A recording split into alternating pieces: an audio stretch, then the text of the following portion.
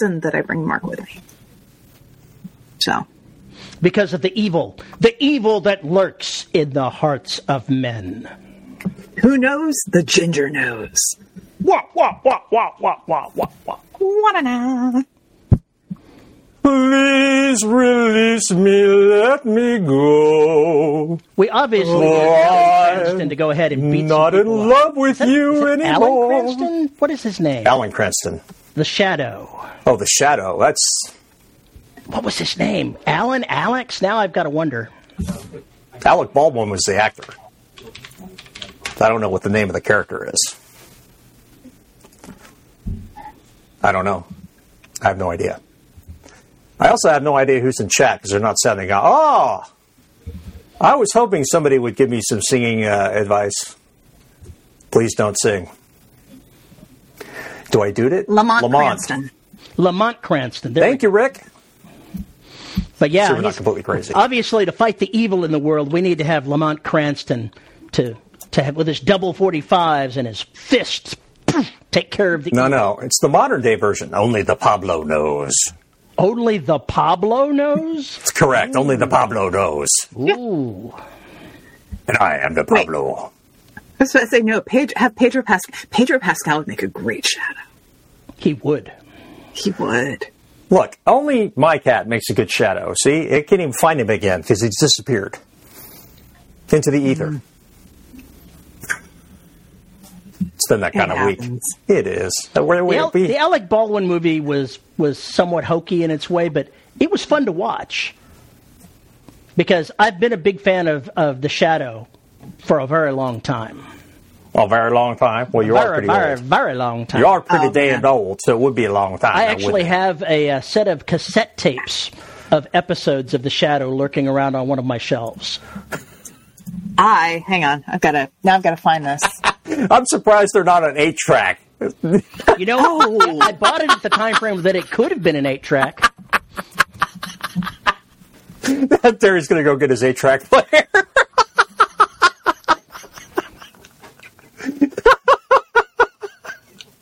It's going to be that kind of day. I can already tell. Okay. So, if you enjoyed, seriously, if you liked those old timey radio plays, Only the Shadow knows.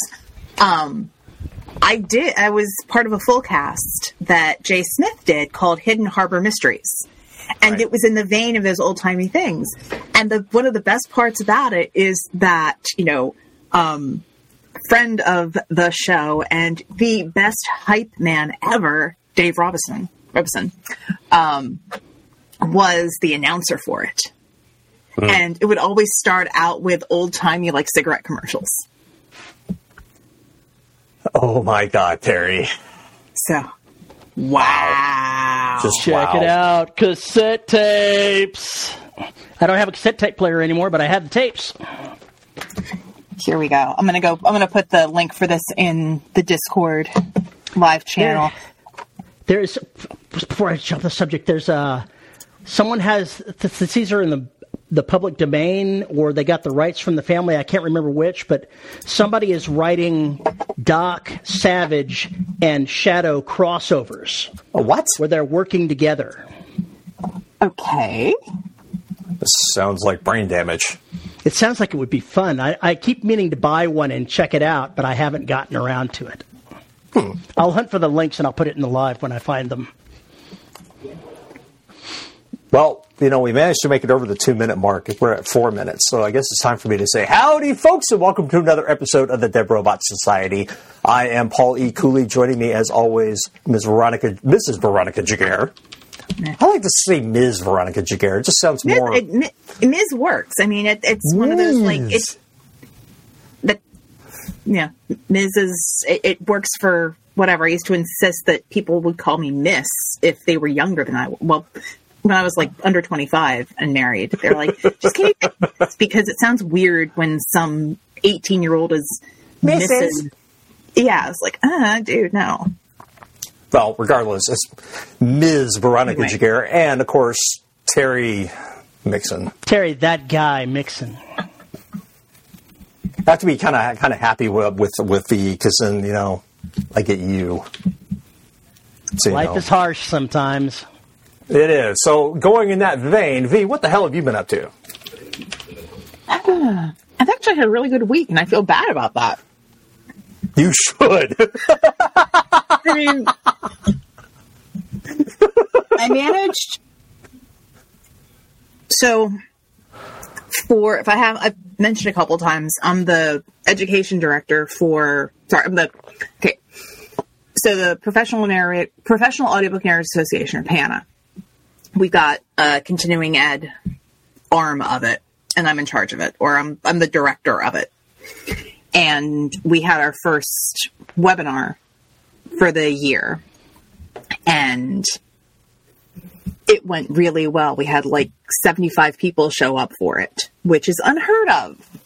That was like more than a quarter of the membership. And the speaker was great. It went really well.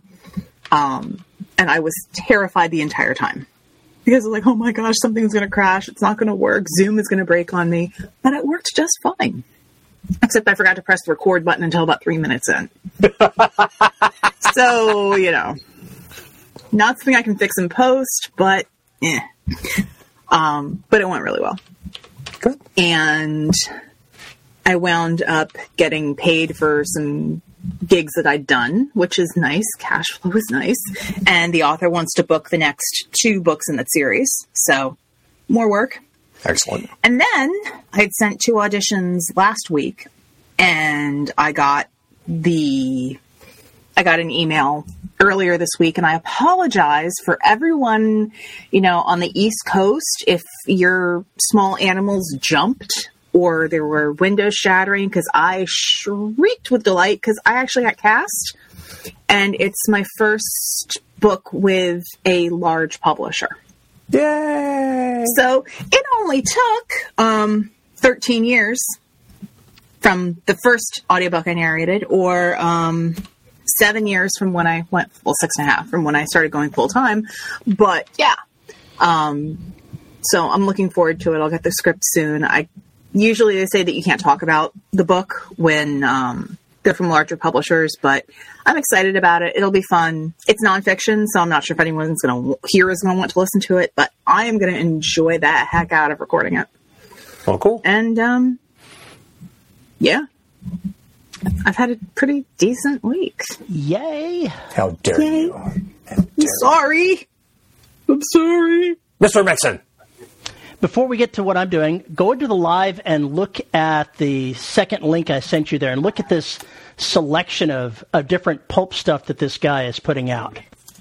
I'm assuming because either he's got permission and or public domain things going on, but all kinds of stuff here. Pulpy. Tarzan, the Spider. Spicy Zeppelin stories. Who doesn't need a spicy Zeppelin story? A spicy Zeppelin story? Mm-hmm. I'm totally unsure what a spicy Zeppelin story is, but now I am intrigued. Now I'm scared. I am too. I'm very Unfortunately, it's only got 4 ratings.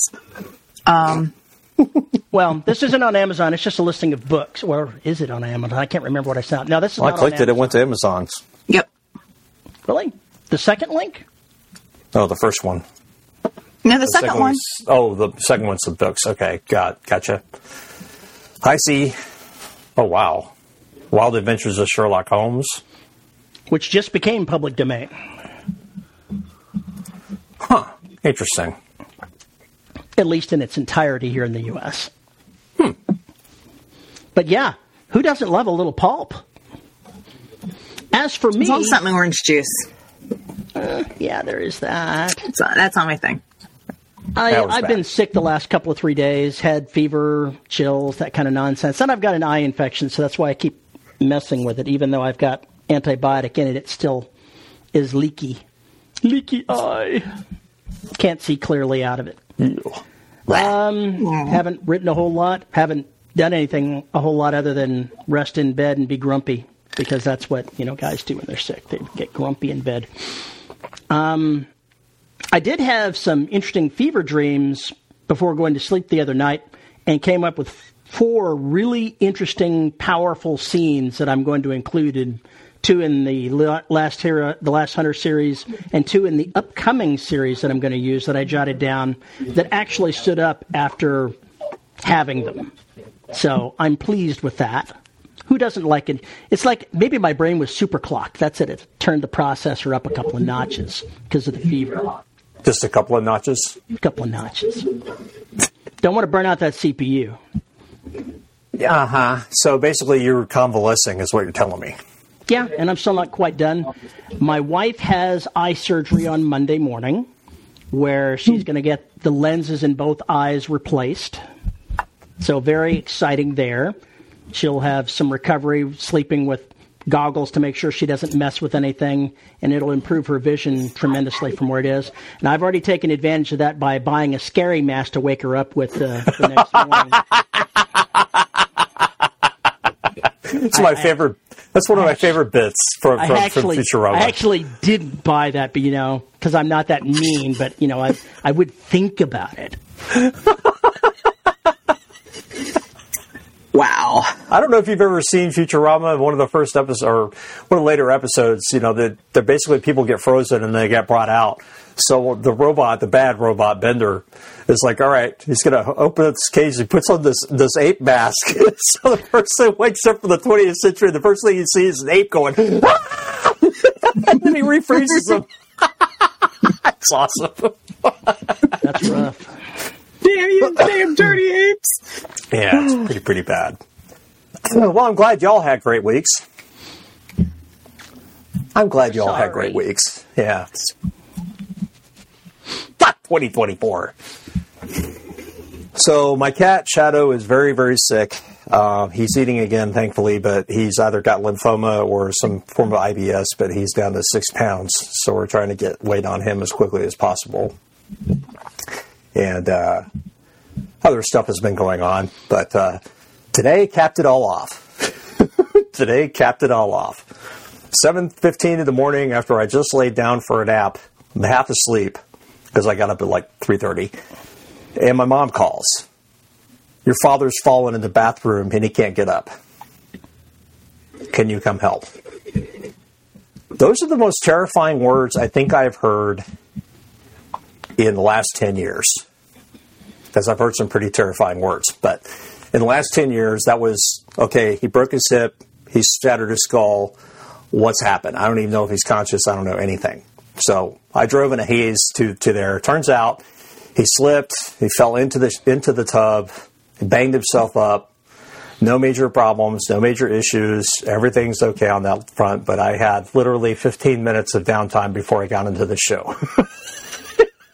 So I'm a little out of sorts. It's been that kind of week. It's been that kind of day. So you'll have to forgive me a little bit of the crazy. But yeah, it has sucked. It has really, really sucked.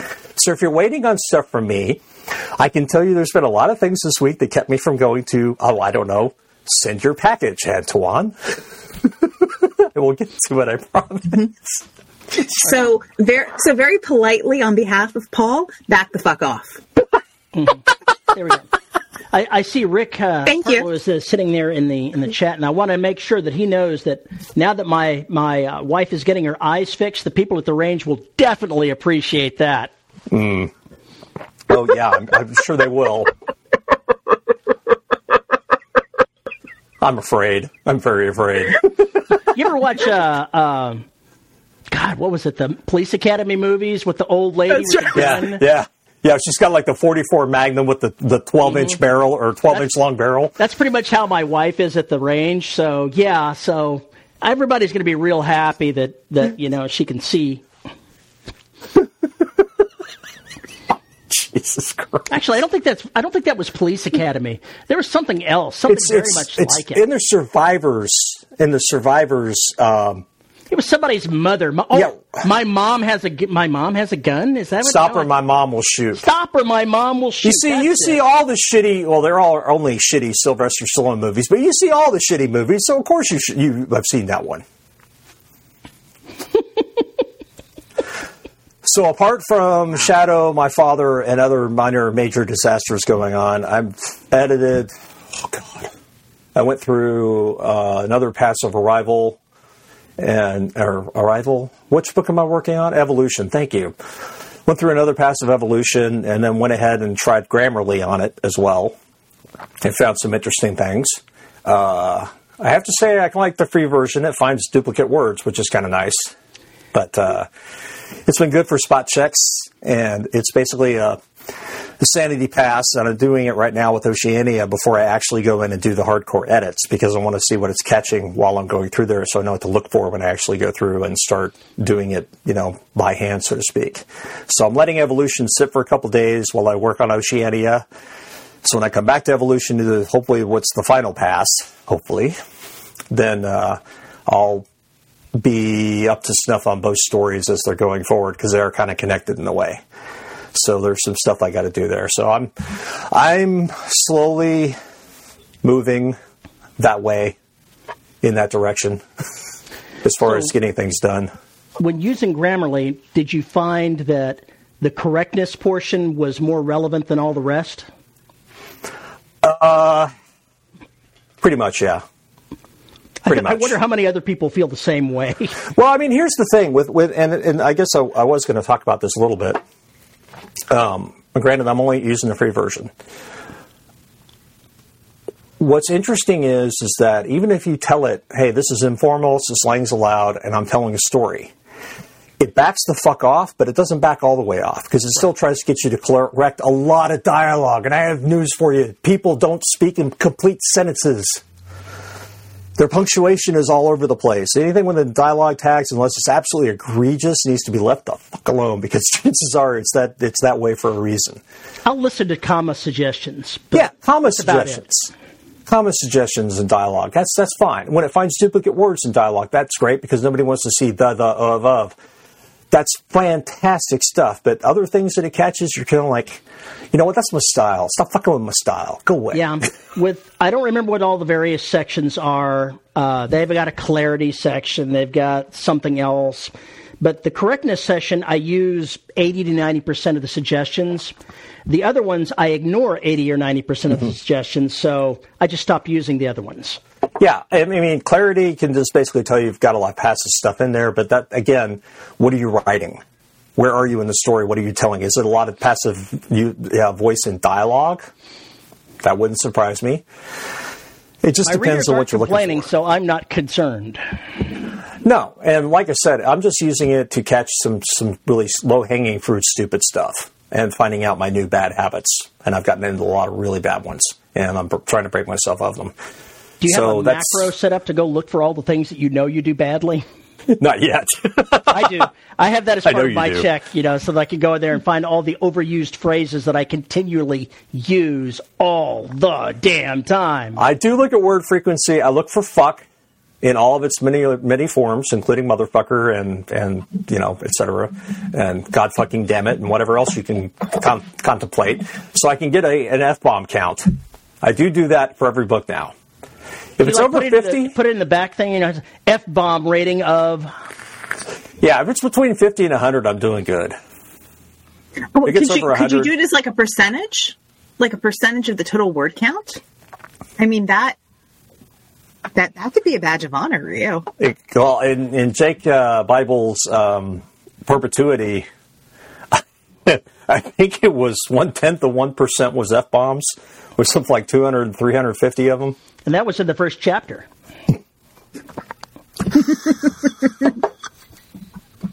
I've heard him. I could say that's not a fair statement, but it would be an utter lie. It's true. It was in the first chapter. Those 4 keys got a lot of work.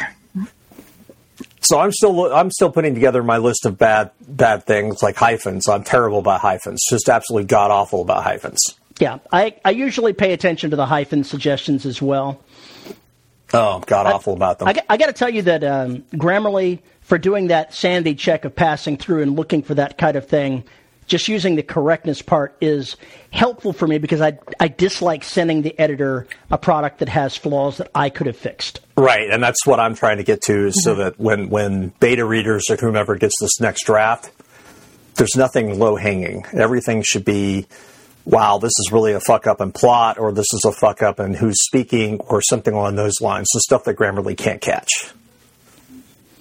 See, now, JR says all those participles are left hanging. All I can see is a scene from the movie Oscar where Tim Curry is talking to one of the mobsters and going, "Oh, such and such, your participle is dangling." And the guy looks at him like this, and he turns around and is like looking down at his pants.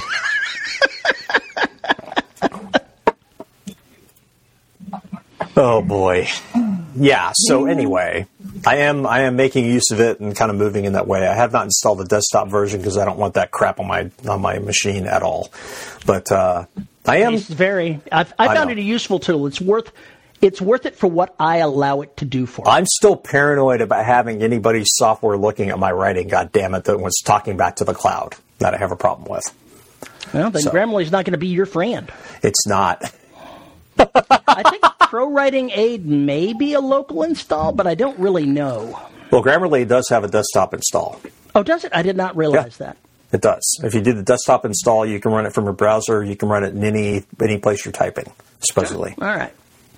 I have not gotten that I may have to look at that. Since I'm a premium user, I may go ahead and look and see about that because I would like to be able to use it without having to connect to the web. Thank you, JR.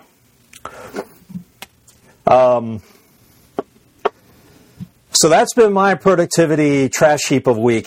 Productivity trash heap of week, something like that. We can't even begin to. But see, here's the problem. I have nobody I can yell to about this. It's untrue. I have nobody I can yell at all the time. You can yell at me anytime. I have no one I can hold accountable for this. I have no one but the universe to hold accountable. That is unsatisfying. I want a face. I want a body. I want an organization. I want a whatever that I can sit there. Target. A target. That's right. I want a target that I can pop bullets at, that I can smash my fist into and say, "You are the problem. You are the reason my life sucks.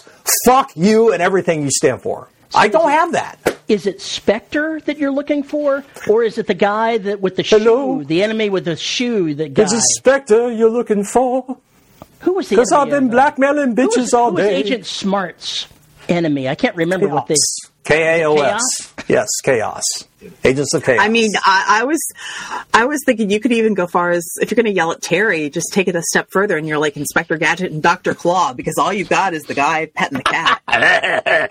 Yeah, but his voice is way too high for that. We need to dial it down. There it is. Start speaking like this. I don't know if he's got it. Screw you guys. I'm going home. Exactly. Why, no, Mr. Cooley. I expect you to die. I do, Mr. Cooley. I expect you to write. What I'm really trying to say here is I would like an antagonist whose ass I could kick and blame for all of this. Oh, no, wait a second now. What kind of fun is being able to kick the antagonist's ass? If you're going to have a decent antagonist, they've got to have some staying power. You can't just walk up and kick the antagonist's ass. He's got to be a threat that you run around. 2023. But that's not a real villain. 24. Oh, bullshit, they're villains. 2023 is not a villain. No. It's a nature survival thing. You have to survive nature. Yeah. That's a nebulous monster in the house. That's the that's not tangible. That's not a tangible being that can be defeated. Well, you froze with you were like this. It was great. Who? Paul or me? You were like this. Sweet. Screen grab. But meme. Oh dear Lord, now.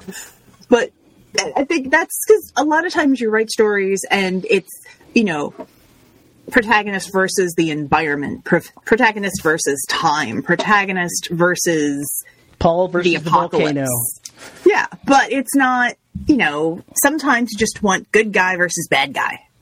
And you got to make a bad guy that's worthy of your good guy. But, well, obviously, this bad guy is too overpowered for me. I'm not fighting the good fight well enough. I'm getting trounced under. You obviously need a villain like John Wick. Need a villain like John Wick? No. No. He's not a villain in the movies, but he needs a villain like that that is unrelenting. A tenacious villain?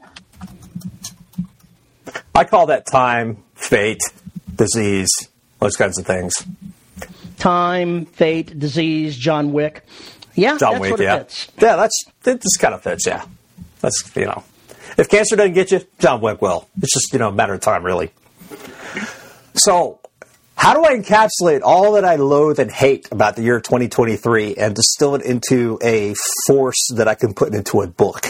How do I distill all of that horse shit into an antagonist that I can toy with and mess with in a book? How do I do that? Absolutely easy. I know exactly how you can do that.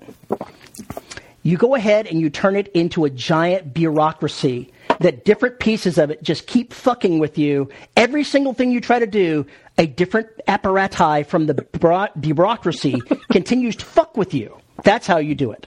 That's now.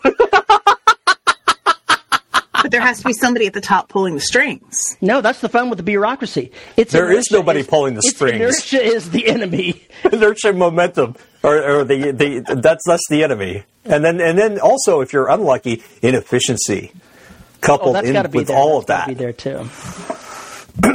There's a reason why the British have so many jokes about bureaucracy, because holy shit. Well, they've had a while to let the bureaucracy settle in. Mm. Yeah, you say that. Oh boy, I'm afraid that's simply not done. We're only coming out of your right speaker. Perhaps you should check your balance levels, because that ain't something we can control. No. Yeah, I can hear just fine people in both ears, so it's you. It's on you, Xander. Xander, we're not here. Maybe the fact that the CIA is plugged in and stealing the other half of your earphones should be of a concern to you. Oh my God. Don't start that. Don't start that. Villains, antagonists. Come on, help me here. This is the topic. I know, I threw out my idea, but that was an answer to your question. What I think you need to know is that to make a satisfying villain for your thing, they can't be a pushover. They have to be something that, whether they are John Wick coming to kill you, or they're just the inefficient bureaucracy out to grind you down because you stand up, they have to be something that you just can't push aside. They're a force to be reckoned with in some way or another that must be contested against, that you have to scramble to make the magic happen. And they have to have a reason that they're working against your protagonist. Like, they have to have their own agenda. Mm-hmm. Even if it's just, it's because I want to, there still has to be a reason behind the I want to. It's Ken coming to kill me. That's such a great movie. A Fish Called Wanda. If you've never seen it, you really should. Personally, I think the most interesting villains are the ones that are the heroes of their own story. They believe they're doing what they're doing because it serves the greater good. Not because they feel it serves them, but they're doing evil because the ends justify the means. Mm-hmm. I think those make some of the most interesting villains. What about villains who are considered villainous for what they do, but what they're doing is what they have to do to live? Vampires, werewolves, anything that requires killing and eating. Are they villains? It's hard to see a werewolf as a villain because they're a victim. Well, it depends on how we're defining werewolf or how we're defining vampire, but throw that stuff aside. I'm just saying from a general standpoint, where you're talking about a predator who's merely predating because that's what they have to do to feed, does that make them villainous? I say the villainous comes with intent. Intent is necessary. Yeah. If it's one thing, it's one thing if they're just going to eat and run, but if they're going to bother playing with their food, that's a problem. And maybe that's where maybe that's the rub, right? Hmm. It's when they turn it into something evil. It's one thing if this is horrible and I would never do this, obviously. But if I were just an animal and I was going to go kill another animal because I need to eat, I'm just going to eat that other animal, what I have to do to survive, and then leave, right? I'm not going to not only eat the animal, but then take choice pieces of it and litter it around the place and make a sculpture out of it. That's not fucking happening if I'm just a predator. That's a different way of looking at things and taking joy in the killing, in the dismemberment, and flashing it up there for all to see as a work of art. That's completely different. There's a series written by an author named Kelly Armstrong. The first book of it is Bitten, and it is the story of a woman that is bitten by a werewolf. And it's the story of her and these werewolves and their somewhat antagonistic relationship with one another. Mm-hmm. And they have that struggle within. They have the predators within, the wolves inside. And they have to come up with their own methods of dealing with that and dealing with those who violate the rules, who do things that are beyond the pale. And they are draconian in dealing with those lapses. And you kind of have to be if you're trying to hide your society and keep it hidden. You kind of have to take that seriously. They lock themselves into cages to avoid being the ones that hurt others. If you have a monster inside, it's your responsibility to bind the monster. And if you haven't read that book or that series, I recommend it. It's an excellent series. They had a television show about it, Bitten. Also, it's called Bitten, right? I think it went a couple of seasons, and it was excellent as well. It didn't really follow all of the book and the story, but it was a faithful representation of the themes that went on in it. And so I would recommend that TV series as well. I mean, that's a common trope, though. If you have a character that is, say, werewolf, vampire, something that is normally a villain or is normally out there to kill people, it's you're going to make them into a not villain. The first step is assuming responsibility for their actions and taking steps to prevent themselves from hurting people. So it's that humanization there, or becoming a more friendly towards humanity.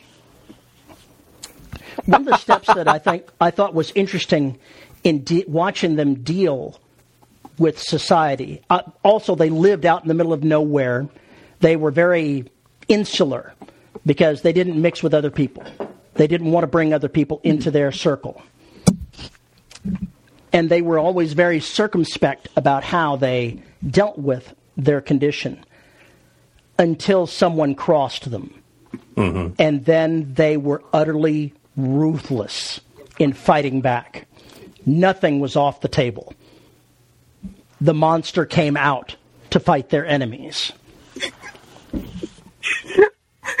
Terry, you are getting like the best, bicep upper body workout. It's just it's if it was a medicine ball, it'd be like a crunch or something. But instead, you've got Julius and just one side around the other. No, I want to be on you. I want to be on you now. Other. I mean, that's some excellent resistance going right there. I think they were in Canada, actually. I think that's where the TV series had them placed, somewhere in rural Canada. Probably Pac Northwest. I believe so. That makes sense. British Columbia. That would make... Yeah. If there were werewolves on this planet, they would live in British Columbia. Absolutely. Maybe it wasn't Canada, but it was definitely the Pacific Northwest is where they were parked. But vampires, werewolves, those type of things, if you're going to have them as villains, they let their monsters do what they want. Mm-hmm. What about... And where do my Garagas children fit in that?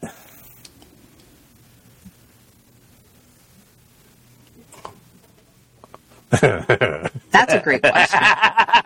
Because then, I mean, it's the... In some of those cases, you've got characters who want to be good, but something inside, or some deep-seated feeling, convention, drive. You're trying to. It winds up being a case of self versus self, and trying to contain the monster within. And are they going to turn or not, or are they going to work against their nature or for their nature?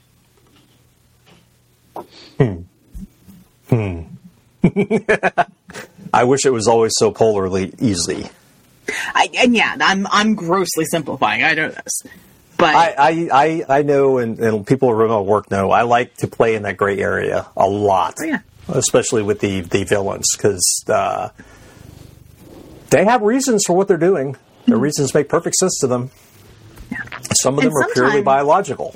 Yeah, and sometimes the way that you make the way you have like tiers of villains or tiers of antagonists, where you have someone who starts out maybe in the first act. Well, bleh. I know I have gross simplifications. Oh, it's so disgustingly gross. Like, gag me with a spoon. Don't ever do that again, please. Like, oh my God, why? Oh, as it is. I want to see the Super Dude werewolf. Dude. With the fangs, dude. I think I actually did that in an episode of Angel or Buffy. I don't remember which. It was a surfer vampire. I don't remember, but I just remember fangs and guy going, dude. I can see that. I could, yeah. Anyway, but the idea of having, your first act, you introduce someone who appears to be a villain, or maybe in the first book, they're a villain, and then the only way that they get redeemed or shifted over to help your protagonist is by introducing an even worse villain. And so you have degrees, because that's pretty common in series, where you introduce somebody and it looks like you've solved the problem, but oh no, there's a larger, shadow back here that's actually pulling all the strings. So if you look at E.E. Doc Smith's Skylark series, it's a 4-book series, and the protagonist, Richard Seaton, is a smart, capable, good guy. His opponent is Mark C. Duquesne. I think I pronounced that right. DeQueen. It looks like it's all spelled like Duquesne, but it looks like, I guess it sounds like DeQueen. Anyway. Continue. Duquesne? I'll look it up. Duquesne. Maybe that's what it is. Duquesne. In any case, at the end of those 4 books, the hero doesn't have what it takes to do what is necessary to end the great evil. He fails. His own emotions and goodness get in the way of doing what is necessary to end the threat.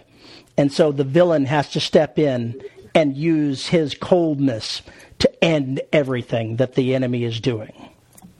And that worked well. It even though it's pulp and the characters are all two-dimensional, it worked well for the story because the villain wasn't an enemy of humanity. He had a different idea of what was best for humanity. And so he would oppose Seaton and his people trying to do what he thought. But when the bigger enemy threatened mankind, the gloves came off. He worked with his enemy and he destroyed them. This is where I find so much fun in fiction in general, is you start pointing out all the problems with your protagonist, whoever they might be. They may have some screws loose. They may have, some personality problems. They may just be an asshole. But that's still a likable character if you can make them likable enough. But then you have, I always try and go at it with the same possibilities with the antagonists. I try and make them fun. Try and give them a sense of whatever I can to make them more unreal in some cases, and in other cases, super real. Super mundane. You want them to seem like mundane people when you meet them. Do you want them to seem like the average neighbor across the street? It's only when you start asking pointed questions. It's only when you start straying too far into their domain. It's only when you start putting a target on yourself by asking too many questions that nature starts to show itself. And we really get the ideas of that. If you're just writing from the point of view of the protagonist, you don't have a chance to see a lot of that stuff necessarily. You have to play with it a little bit differently. If you're writing a book where you're writing the POV from both the protagonist and antagonist, then you've got a different kind of cat and mouse game going on. Because you have a wonderful chance for suspense where each one of them thinks they know what the other's doing and they're both wrong. Mm-hmm. You have those wonderful moments where they can just Forrest Gump their way into an altercation without either one of them meaning to. Dumb and Dumber. It doesn't have to be Dumb and Dumber. It can just be circumstance and happen chance. Just boom. And that's how that can just kick off everything. And that's what makes the stories so much fun. I just love them. I just love it when you come up with an idea where you have a chance to tell both sides of the story without necessarily picking a side. But we all know everybody wants the side of the good guy. They want that guy to win. There have been times where I have rooted for the villain. Yeah, same. When I read the first book of The Strain, by the end of the book, I was rooting for the vampires. Why do you keep shitting on that series? You know I love that series, and you keep shitting on it. The characterization of the heroes was just so whiny. Oh, my God, I could not stand it. There's only one character in there that whines. And that's F. The main character. He's a main character. He's not the main character. He's the primary face of the good guy's side. So, yeah, by the end, I was rooting for the vampire. If you're reading it that way, you root for the villain in the black. Damn, you must hate those characters I make. Well, that'll all be coming to an end at some point soon. I got to admit that liking the character of Mark C. Duquesne was interesting because I was reading descriptions on a book by another author that I know named Reich Spoor, and I think it was The Sphere was the book he was writing, and when I read the description, the name was mentioned there, and it's just so specifically odd that my brain immediately screeched to a halt and brought me back to read the description more closely. And he had introduced that character into that series as a hero, a player hero. And I was like, ooh, I must read. And it's an excellent series. Interesting. If I'm going to write the stories I want to write from Colette's point of view, she's going to be about as anti-hero as it can possibly get. Because that's the life she has to live. So that's one of those things that's really interested me about writing those tales from her perspective, is I really want to play in that place with the Grey. Because it's one thing just to be an animal, just to be a predator. It's another thing to be a predator with a conscience. It's another thing with a predator to have humanity. It's another thing for a predator to look around society and not necessarily want to destroy it. Just trying to live among it. There's a lot of contention there that goes on with how that person handles themselves, how that being adjusts their morality, their ethics, and everything else. And everything's on a sliding scale. There may be a point where they say that the here and no further, and yet biology may not accept that. So you kind of have to figure out where those constraints are that you can play with and make them happen. But that's such a fertile place. It's just it gives you so many opportunities to do so many cool things with characters. If you can come up with a story that allows you to take off with that kind of character, the readers will love it. They will chase that shit down. That's why they love people like Dresden. Dresden's a good guy, but he's also capable of doing some pretty evil shit. And you can look at like Dexter. So you've got someone who's definitely, there's a code, and he gets made into less of a villain because he goes after people who are worse than he is. What was it? Season 4 with John Lithgow? Oh, God. A nightmare. That was, as a parent, that was a fucking nightmare. So, and if you don't know what I'm talking about, go watch it. If you don't watch any Dexter, watch season 4. It was the pinnacle, the absolute peak of that show, and it's where it should have ended. Yes, because everything after that... was the one with the church... Was that season 5 or season 3? I don't remember. Okay. I don't remember. It might have been... I think it was season 5. I just know I saw it coming because... I saw the end coming because of the prescription drugs that were there. I'm like, oh, I know what that's prescribed for. And then people sitting next to me are like, what? It's like, I know, I can't say. It's like, well, what is... Nope, I know exactly what's going on. So... But yeah, season 4 creeps you out, but a wonderful example of creating a villain who you are rooting for the guy with the questionable code and the sharp knives to take him out. Yeah. Because there's nobody else, because there's no other solution than here's the big bad. The person with the questionable code. Here's the big bad. Here's the bigger bad. Which one would you like? Yep.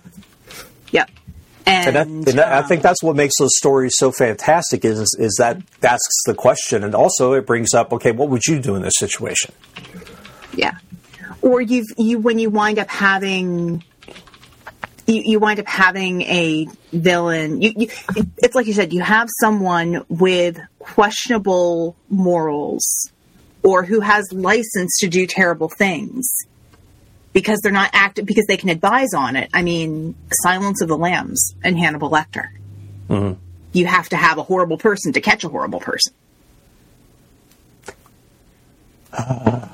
Did you ever read Red Dragon? No, it's on the bookshelf somewhere. Mighty Ginger has it. He's read it. Holy fucking shit! That makes Silence of the Lambs look like a children's story. I think Red Dragon. For my sanity, I will happily stick to the frilly football romance, because in that right now, I mean the one that I've got to record, the villain is the university administration, and I'm fully behind the university administration being evil because they are. But it's not intentionally evil. It's just evil by design. Both. But yeah. JR was making a crack there. I saw about Princess Kelsey being the villain. Veronica knows. Maybe many of the other readers don't know because they may not have read the omnibuses and gotten the stories that were included in there. But there was a time where she crossed the line and she did bad things to bad people. Yep. There was blood involved. There was lots of hunting down people and killing them. Mm-hmm.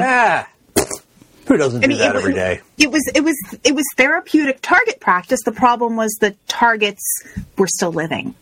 And it wasn't exactly sanctioned. But that's two problems. They came to kill her. They had it coming. Well, yeah, if you come to inflict violence and violence gets inflicted upon you, like I can't feel bad for the 12 guys that went into John Wick's house to kill him. I can't feel bad for them. They were stupid. They knew what they were going to do. That's actually, I'm not sure, but that scene may have played a role in that short story. It may have. What is your problem, Fro? But if I'd done it, how could you tell me that I was wrong? The hell are you singing? Chicago. Pop, 6, squish. What? Pop, 6, squish. Cicero Lipschitz. You Luddites. Oh my gosh. Essentially, it's the entire musical is a bunch of women who are convicted and who are on Murderers Row in 1930s Chicago. And it is there's no good person in there. Except one person who probably was wrongly convicted. And she doesn't speak a lick of English. Okay, then. No, You said Chicago, and I was like, are you talking about the band? Are you talking about the musical? Are you talking about a book? What are you talking about? The musical. However, Well, now I know that. Now I know that. Because I was singing show tunes. I mean, I don't know Chicago's catalog well enough to know if they say something is Pop 6 Squish. I don't fucking know. Her husband fall onto that knife. No, he ran into the knife. He ran into my knife 10 times. It's like that Arnold Schwarzenegger go, whatever happened to that? I let him go. Yeah, I let him go. Poor choice of words. Let her go. Poor choice of words. Drops her. Great scene in Dark Knight. Great scene. I seem to remember Kelsey drop kicking somebody off of a cliff. That scene was actually pretty therapeutic for me to write that short story as well, because Kelsey was in a bad mental space. She needed to clean things up. She needed a cleanser. She needed something. After all, the short story took place right after she made the decision that her brother had to die, and then stood aside and let him die. She was in a bad place. That was bound to screw up family reunions, something fierce. It did, because, it's hard to invite them back from that. Wow. Awkward. Well, Very he had awkward. tried to murder her father, so there was that. Yeah, well, family... He was crazy as a bedbug. Family's complicated. Things happen. People do things. Yeah. Kind of a live and let kill. It's kind of fun, the kind of ending that I had for him, where you just stand aside and let the villain do something that is going to result in their deaths, and you know it, but they don't. Okay?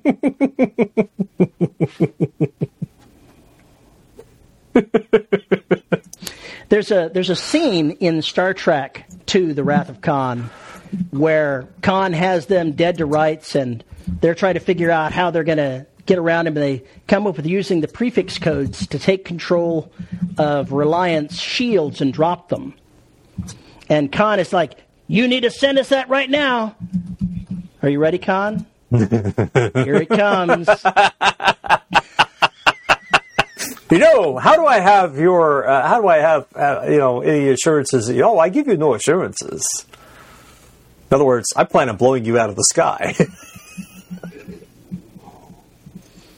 Ricardo Montalban. What a great actor. Oh, what a great movie. What a great movie. There's a picture of him coming onto the set on SETI Alpha 5, and somebody's putting a little blow-up tattoo doll down on the floor. Oh, no. And he's dressed as Khan, and he's just laughing his ass off because he thinks it's hilarious. I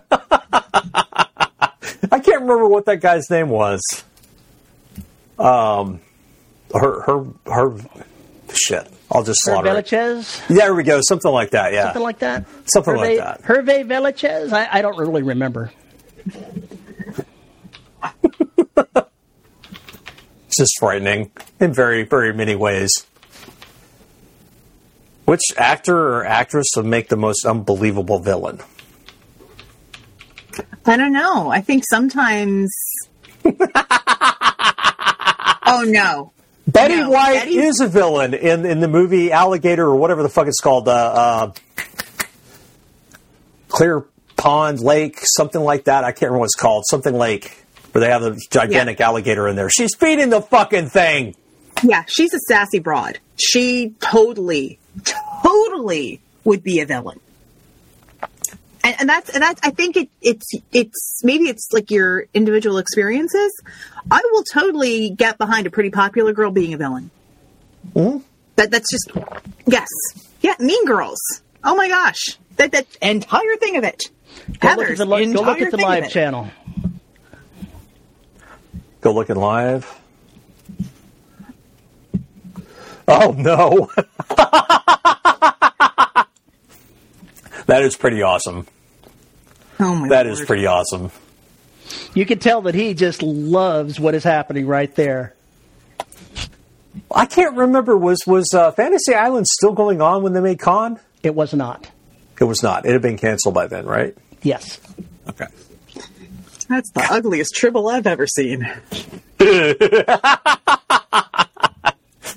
She gives grandma vibes like sweet old lady. Dude, have you met some sweet old ladies? They're not so sweet old ladies. They will get you.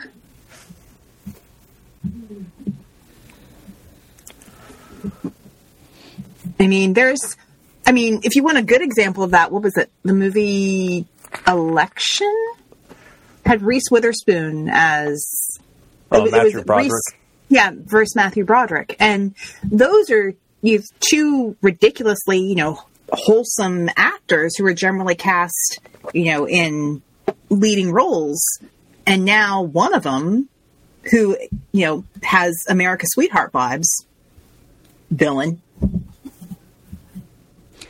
So, and true, from an actor standpoint, villains are fun to play because you can play them and then have no responsibility afterwards.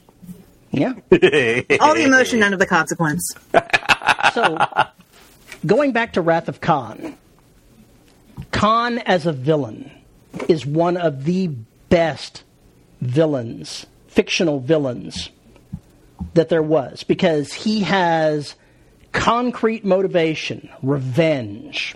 He has been wronged. He has a reason to be pissed. He's got a reason to be pissed. And Kirk bears that responsibility. They never came back to check on them. He promised they would come back. He never did. He never did. He let the ball drop, and this happened. So he's a righteous man that could have been turned, probably was turned to something more peaceful until things went bad. And so the audience can live inside his head and understand the need for revenge. And they can sympathize. And that sympathy is what makes him a good villain. There's that crushing scene where Chekhov's got the earwig, and he tells Kirk, he blames you for, and he can't even get the words out before Kirk says, I know what he blames me for. And it's that moment where you get even as a shitty actor as he is, you get the brunt because of the what you know about what Khan has gone through and what Kirk knows now. And you can see it. Even as shitty an actor Shatner is, that comes off and is conveyed quite well in that scene. Because it's not a throwaway, don't bother me with this. It's like, I know. Don't fuck with me, I know. Well, you could have taken that entire script, that entire story, and flipped it around. You could have kept the characters exactly the same and just said, I want it to end. I want the audience to see Khan as the hero and Kirk as the villain. Mm-hmm. You wouldn't have had to redo the characters. Nope. You would have just had to introduce a couple more scenes that build up for Khan versus Kirk. And that's it. And I think that qualifier, if you can do that with your villain, and it would just be a couple little things, where your story goes, that makes a good villain. That makes it's a well-rounded villain. And the story had consequences. Oh, big time. Died. That was a true shock watching it as it happened in the theater. I was utterly blown away when that happened, when I realized they weren't going to pull back. Yep. They were going to do it. Yep. And I was like, holy shit, what am I watching? For those of us who grew up on original series reruns, that was... Spock dying was huge. It was like, what the fuck? You did what? And then they actually buried his ass at the end. You're like, oh my God, what the fuck happened here? So I remember that hit me really hard when I was 11 or 12, whenever that movie came out. It was a pretty big punch. Pretty big sucker punch to the head. So it would have been like Luke Skywalker dying, is basically what it would have been like. It would have been like Chewbacca dying. Or Chewbacca dying, yeah, maybe that. Or maybe Han Solo. Regardless, it was Carbonite. I don't count that. You didn't know you can kill the good guys?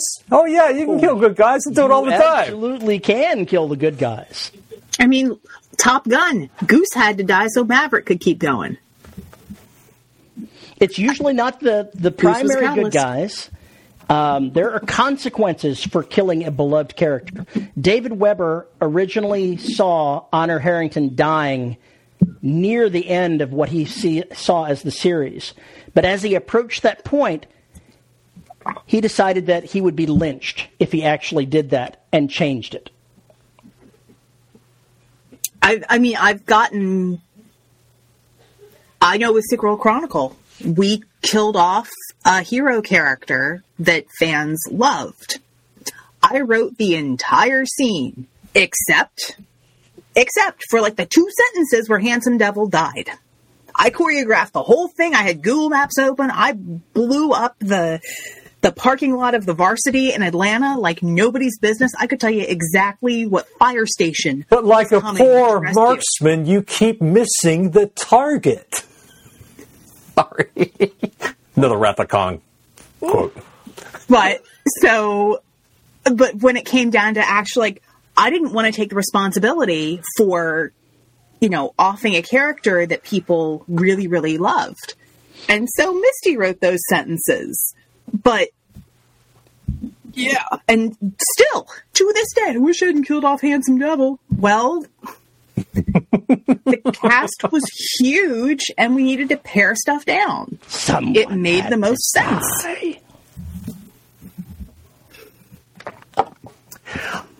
I don't know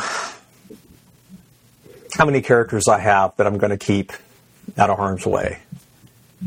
There's a lot of damage I could do with Derelict. There's a lot of damage I can do in the Tony Downs universe. There's a lot of damage I can do even in the Black universe coming up on Extinction. So I have a lot of opportunities and a lot of options.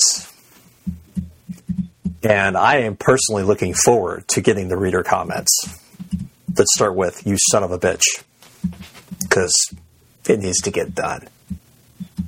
And with that, if you have a comment or question about this show, you can send an email to show@deadrobotsociety.com. You can find me on Mastodon at Paul_E_Cooley at VYRSE.social. You can find us at YouTube at youtube.com/DRS podcast, where we are live every Saturday from 3 p.m. CST to 4 p.m. CST. Like and subscribe. You'll know when we're always there. You can find us on Facebook at the Writers Listeners of something or other. I don't have the page up. I've forgotten it. I should really write this shit down. You can find us on Facebook. Go look for us. If you want to support the show, we'll write you a script someday, Paul, I swear. You can find us at patreon.com/DRS podcast and buymeacoffee.com/DRS podcast, where for as little as $1 a month, you get access to exclusive live shows like the one we're going to be late for if we keep doing this. And at the Dead Robot Society writing community. Thank you. Why can I now? I have like a blind spot on that now. I don't know why. I think it's intentional now. It might be. At the $10 level, you get your name read, and our $10 patrons are Antoine Betts, Tony L. Joy, Rick Shaw, Lisa Slack, Isabel Cushy, and Tim Niederreiter. Thank you to all of our patrons for making this show possible. And that, we're out of here. And for those of you who are patrons on Patreon and BMAC, we'll see you guys in 7 minutes. Enjoy your Saturday, folks. Go Texans. They're probably losing, but go Texans.